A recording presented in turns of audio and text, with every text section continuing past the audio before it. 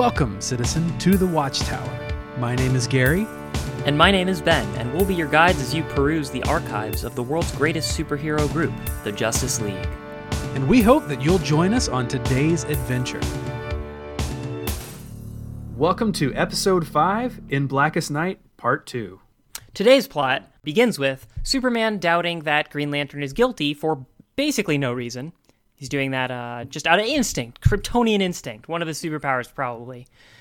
He and John Jones go and investigate, while the Flash pretends that he's Johnny Cochran in order to stall a trial, and Hawkgirl roughs up some uncomfortable-looking Green Lantern Corps members. Superman reveals that Green Lantern didn't blow up a planet, and that it was an orchestrated conspiracy in order to lure the Guardians of Oa away from their home planet, which houses the Green Lantern's power source. The Manhunters, who are those robot slaves I talked about, attempt to steal the Green Lantern from Oa, but are stopped when John Stewart invokes his Green Lantern oath. That's basically what... Like, it's actually a gigantic mess. This is a mess. This is all over the place. The first one feels weird in its pacing. This one is just a shit show. Yeah, yeah. So go for it. Start us off. I mean, it starts off with Flash basically becoming GL's lawyer, which I think is great. That's fun. We have to talk. It's a good bit. I don't know if they spend too much or not enough time on it, but we need to discuss the way that this Arbiter planet apparently treats lawyers, because I find that fascinating. Oh, yeah. Yeah, they're victim to the same penalty, right? Yeah, so the way that the tribunal says, like, you are allowed to represent him because he doesn't want to represent himself, but if you fail to make your case, you get the same punishment as the accused. What kind of lawyer planet punishes the lawyer? And they said, well, that's how we solved our lawyer problem however many years ago, is we just also blame the lawyer whenever they want to get involved. Do you have any idea how much that biases the the legal system against poor people? Well, that's like setting gigantic high bails. Right. Like, dude, this is basic. It's pretty shocking, but apparently it's worked for at least 5 planets. So yeah, well, 4 now. Thanks, Green Lantern. Now. Right. What it does do though is it like gives us a narrative device to kind of heighten the stakes, because we don't care about Green Lantern. At least I don't. And it's hard to sympathize and relate to somebody and fear for them when they don't fear for themselves. Like you can't get that sympathetic angle. Yeah, Flash doesn't want to be executed. Right. Right. So, but Flash doesn't want to be executed. So him sharing the punishment gives us someone to actually feel bad for, which I did not yet have. So I understand the narrative conceit, at least, in having them share the punishment. It's heightening the stakes to a place where I can reach them. Right. Right. I mean, actually, that's a really good point, because if Green Lantern had been killed in this episode, I don't think it would really make that much of a difference. Bring in another one. Get Guy Gardner in the mix. Yeah, it's a little white, but, you know. Right. That's the other unfortunate part about it, is, like, he's the only black member of the crew. Right. You know, John Jones potentially aside. I don't know how their society works exactly, but he's the only black guy, so just for him to be the least interesting character kind of sucks. It does, yeah. Yeah, I feel like they probably remedied that with the follow-up series to this, right? Because there were a lot more characters Unlimited in that. Yeah. Oh, dude, Static Shock knocked this out of the fucking park. Oh, that's true. That's true. How could I forget Static Shock? And it's voiced by the same guy, so it's not Phil Lamar's fault. Right. He gets a do-over. Yes. Or is this... What year was Static Shock? Was that before or after this? Static Shock is after Justice League, or maybe they were concurrent in some way, because there was a crossover episode where Brainiac infected the Watchtower. I remember a lot from cartoons, guys. That's fair. That's fair. They had one of those nice, like, talking to himself kind of moments. I love those in cartoons. Right. So Hawkgirl is... Oh, but before I move on to that, I wrote down, if the ring wasn't lit, you must acquit. That was fantastic. Yup, that's something. but- and he's like he's like, I got things to say about habeas corpus and e pluribus unum, and like he's just spouting off whatever Latin he can remember because he's just stalling for time.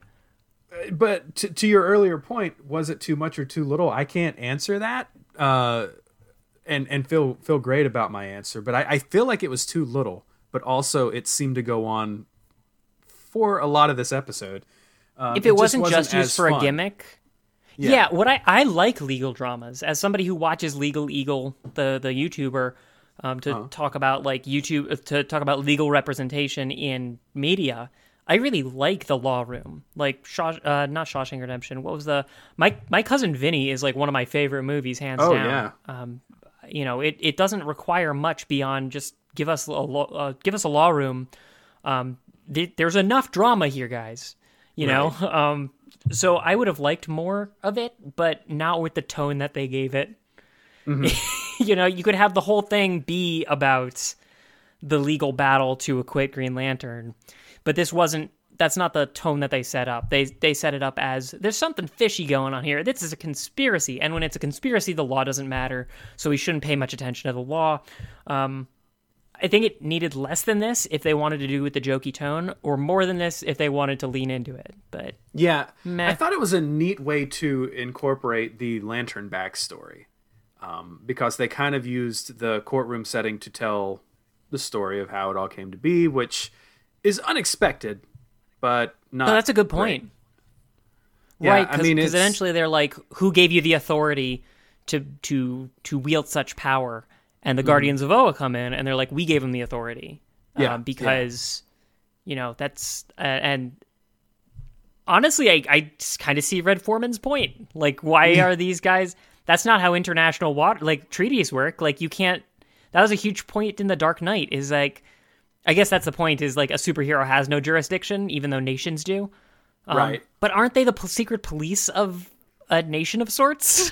Like, I don't understand exactly how the authority structure works there. Presumably, yeah. Yeah. Yeah, those Guardians were going nowhere fast. Every time that there were intentional long shots of them moving, and I started laughing. Like it to the point that it's so bad it's funny. And that's not the goal. They're old blue Violet Beauregard Lollipop Guild characters, and they're in a courtroom with Red Foreman. Like, this is a Mad Libs nutso episode from top to bottom. For sure. It does have a couple good moments, though. I like the kind of Green Lantern Corps initially kind of, is doing everything but stomping on his feet when he walks in. They're like, you were the best of us, and now, right. Spitting on him and whatnot in the streets. So we get some color into, like, the core members and how they interact with each other. Like, we see that huge, awesome Green Lantern drinking party going on that Hawkgirl has to go break up. Right. Which I like that in and of itself. Yeah. That fight was a real highlight. Yeah, because, like, the barkeep is like, hey, no weapons. And she's just like, fucking fine, I'll fight this space cucumber and living ball. Right. Just throws down with her cop karate. Mm-hmm. I guess I didn't realize that she's a cop and she and Green Lantern kind of have that sexual tension. So maybe that's like some sort of, kind of cop thing. Yeah, maybe so. But yeah, you do get like the impression of like the Green Lanterns are kind of throwing him under the bus a little bit, like trying to save their own skin. Like we can't defend you because then it makes all Green Lanterns look bad. So we're going to cuss you out in public, and Hawkgirl kind of has to go in and defend his honor, which is a nice gender flip kind of deal. Mm-hmm. It's also sort of, I guess, sort of a logical approach from there, and I'm not saying that it's the right thing to do, but it's the sensible thing to do. Because the Green Lanterns, I guess, need to exist in some form or fashion. Well, the fact that, presumably, they don't want to believe that it's true, but they have to put on a tough face. Yeah, like maybe it's a little bit of self-care too. Like, it's sort of like what Superman is doing, I guess, in the beginning of this episode, which I think is a real baby move for him, which is to just assume that his comrade is innocent, and look for excuses to maintain that mental state. Like, that feels very weak-willed of a person that I would generally say has strong mental fortitude. Like, he's trying to protect himself against uncomfortable truths, which are lies in this case, but only through the grace of God. Right. There's no outward reason that Superman disbelieves the current situation other than, hey, my buddy's a good dude. There's no way he committed those atrocities because he's like in my poker game, and like one time, he let me sleep on his couch, and it just reads as a very weak defense of character. Well, also to us as people who are just coming into this storyline, like, we have no idea what the relationship between Supes and Green Lantern is. We don't know if they're just meeting each other for as much as they're setting it up. What I'm thinking is this episode might have been better saved for later. Give us time to understand the relationship between these characters instead of just like, what Superman's doing makes no sense because we have no understanding of why he's blindly defending him. I think we're supposed to like fill in the gutter in between the first arc and this arc where like probably more has happened. And they've gone through some shit by this point, but we do not have that yet. No, not at all. Mm-hmm. So I want to talk about the Guardians of Oa and how they kept robot slaves. Because like they even talk about this at the end of the episode when Jon Stewart is fighting head Martian or head Manhunter, which by the way. That way to have some evil codifier. They're called Manhunter, and they're all identical models. Like they're stormtroopers. Like they're trying to desensitize us to these slaves, which is weird. But they even have that argument where like that power belonged to us first. The Guardians stole it from us, and Jon Stewart says you stole it from the Guardians. Like, that's not really.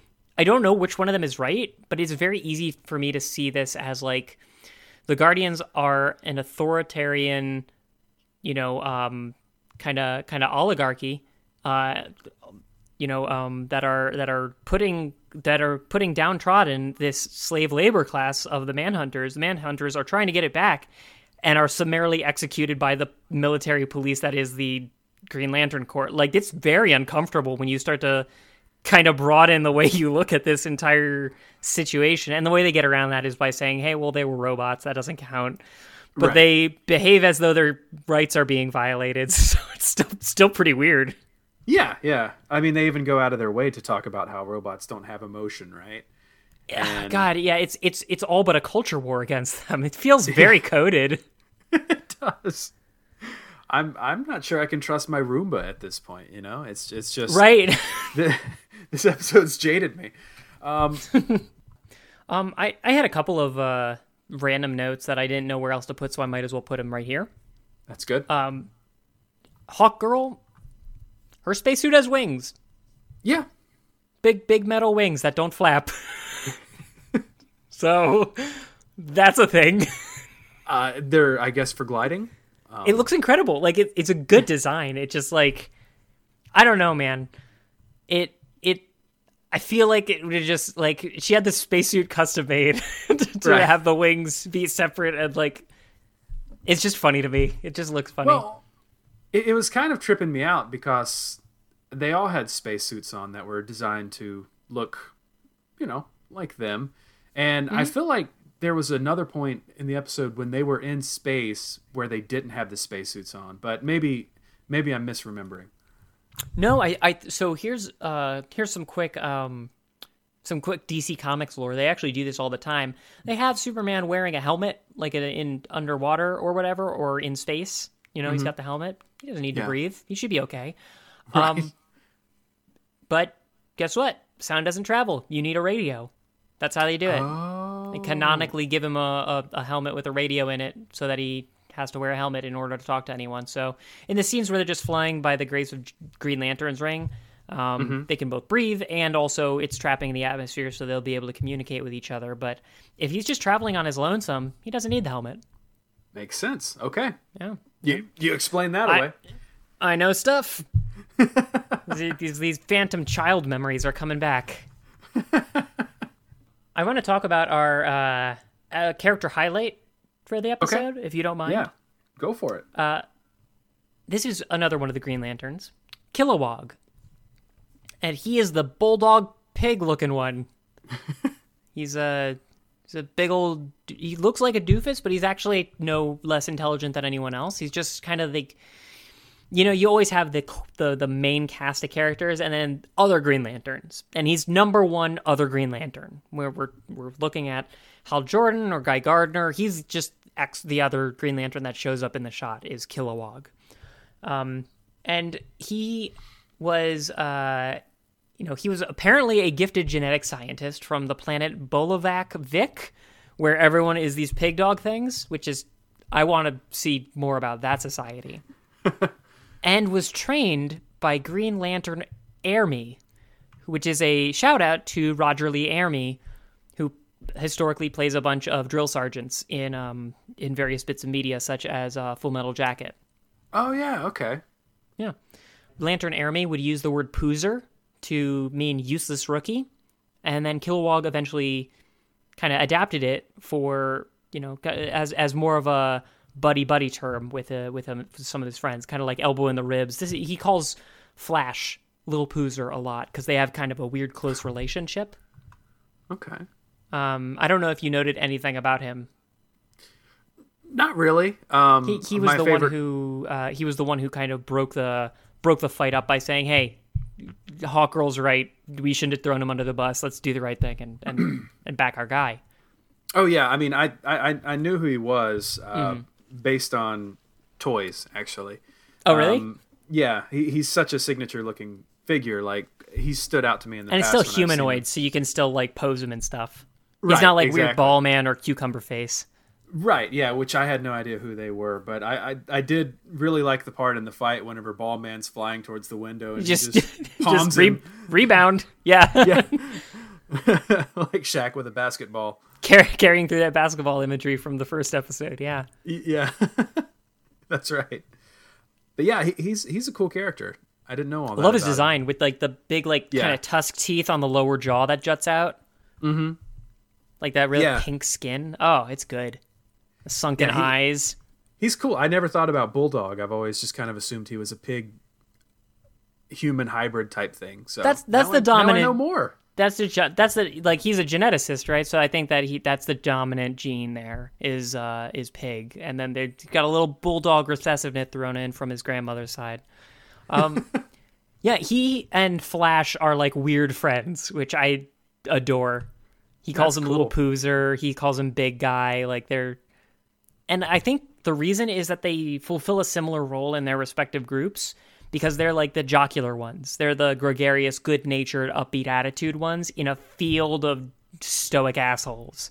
Right. Okay, everybody else is such a bummer to be around, and they're like the only ones who are kind of upbeat. So that's kind of how they relate to each other. That's cool. Yeah.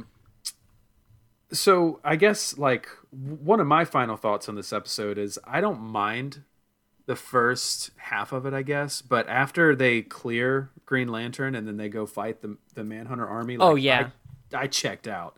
Of course you did. There's nothing to watch. There's so much happening, but nothing interesting is happening. We don't know why it's important. Like, the stakes are unclear also. Like, Manhunter is taking Green Lantern's power source. That seems like a bad thing, but what are they using the power source for?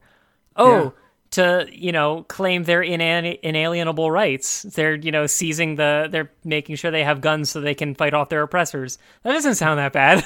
Like, it's unclear why we should care that this is happening.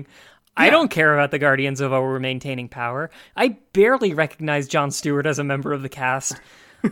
I just don't care about the conflict at all. And there's like a lot of new nouns every time we shift focus. Yeah. So, and then the robot turns into a power ghost of some sort. What was that about? Oh yeah, I don't know. It got bad. It got really bad. Yeah, this is a mess. This is a mess. Yeah, we do get a lot of the Green Lantern ring sound effect though. That's not bad. It's not quite a lightsaber sound effect, but it's like, I like how the inverted pew, and then when it's when it's getting sucked back up into its ring, it does the reverse of that. That's a good sound clip. I didn't really notice that. I'll pay attention to that in future episodes with Green Lantern. I mean, is he a regular like part of the series? Is he part of the he's core one of the cast, 7. or... Okay. He is, yes. He's not the worst. I think that he's at his best with Hawkgirl with that belligerent sexual tension. Right. But beyond that, he's a little boring. Yeah. Although I think that he has one of the best lines in this episode, which is Flash is like telling him, hey, we got to make a break for it. We don't want to die. And he says, we all need to be held accountable. We have too much power not to be. Yeah. And that's really great. Yep. Like, it's very Tony Stark from Civil War. Sure. Where like we can't have the keys. You know, we what was that line from Civil War where the general's like, if I misplace a nuke, someone's going to be on my ass about it. Like, yeah, right. We shouldn't have the Hulk do whatever he pleases with no checks and balances. The Green Lantern ring is essentially a nuke. There should be some accountability in place. I think the bad guys are just the Justice League and the Guardians of Oa in this episode. I totally agree with the legal system and also the Manhunters claiming power for themselves. Right. Well, that's fair. So can any geek off the street, like if they found the ring just laying on the ground, if they picked up and put it on, could they control it, or does it require? Is it like Thor's Mjolnir? Like you got to do the oath, yeah. Okay.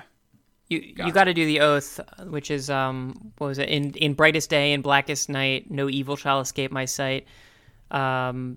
Let all who worship evil's might beware my power, Green Lantern's light. I think you actually... Okay, let's see how much I can... This is going to be a reoccurring segment where I try to recollect memories that I once had that are only tangentially related to this show. Okay, so the Green Lantern ring is actually a manifestation of a much larger power source, which is the Green Lantern, which looks like a big ring, and also a lantern.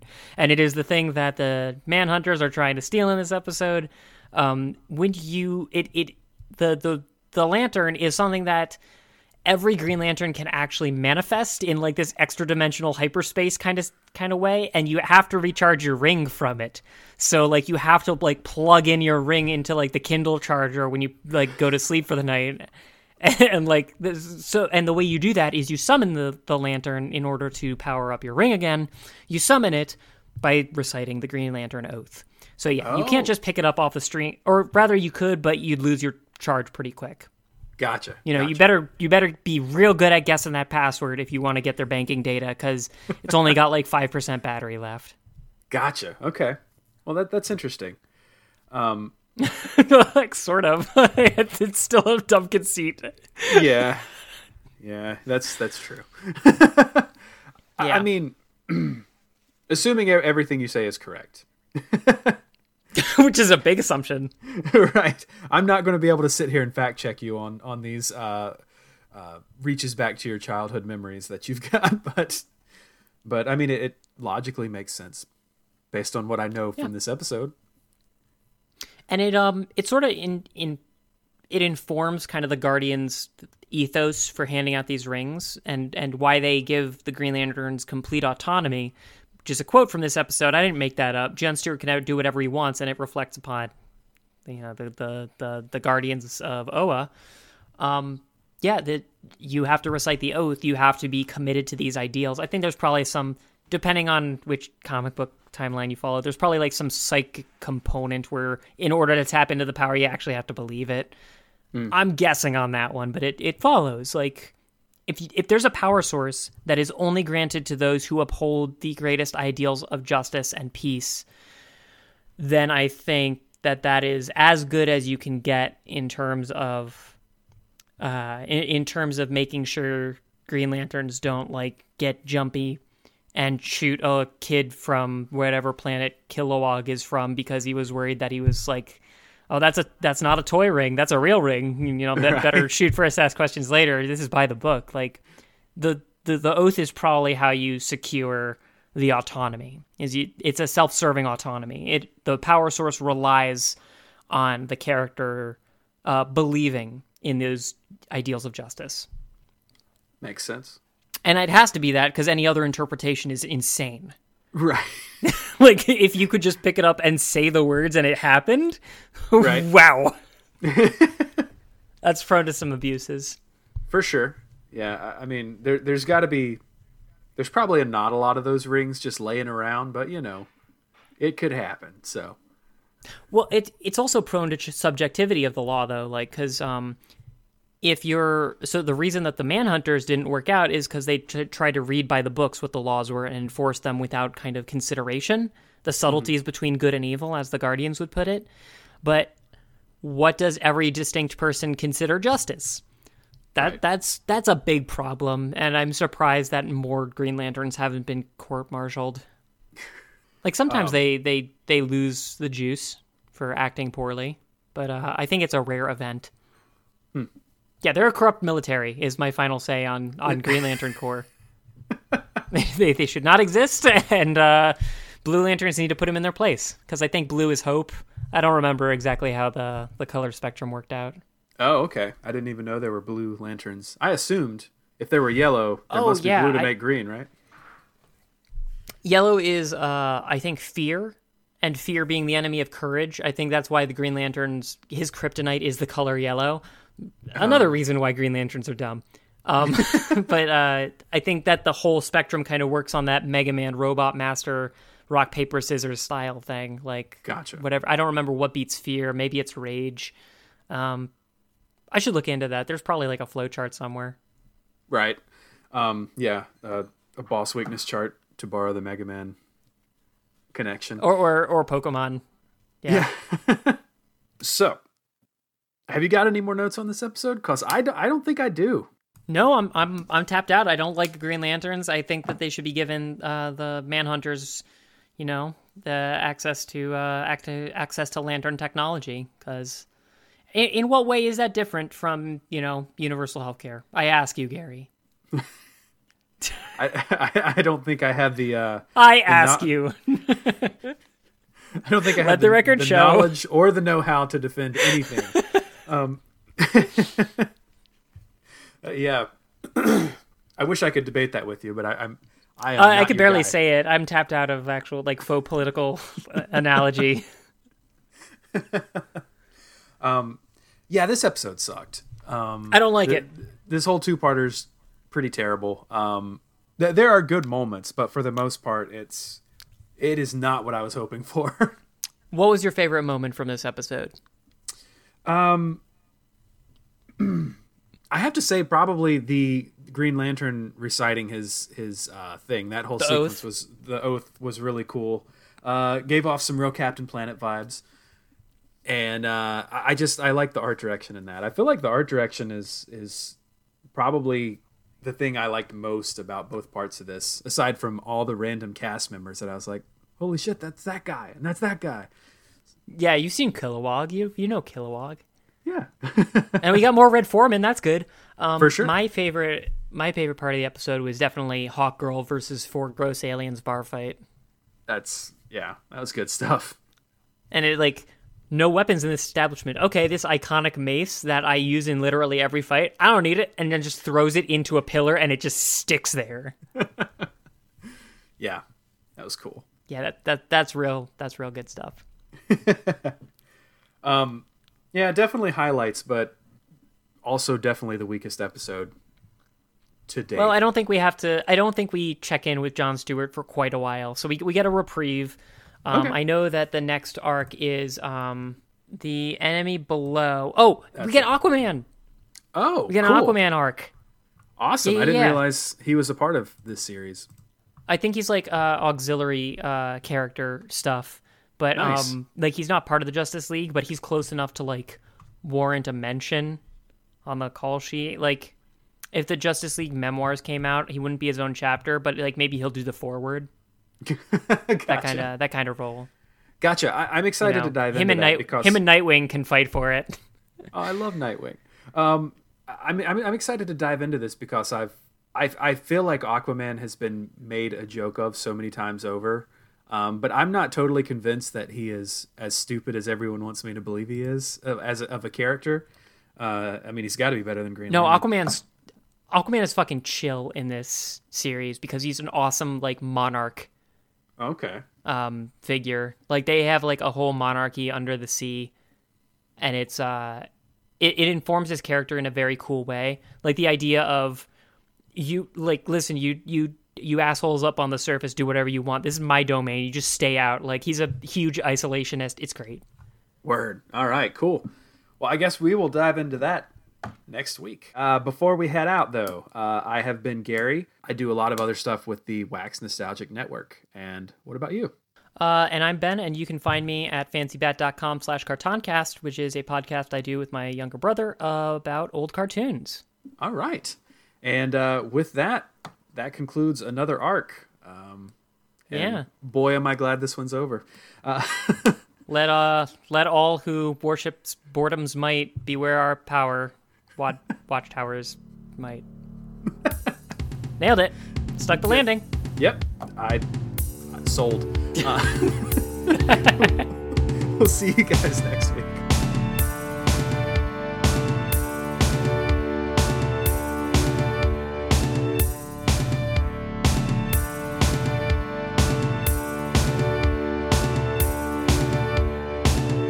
Thank you for listening to The Watchtower. To find out more about this show or any of our other shows, visit us on the web at www.waxnostalgicnetwork.com.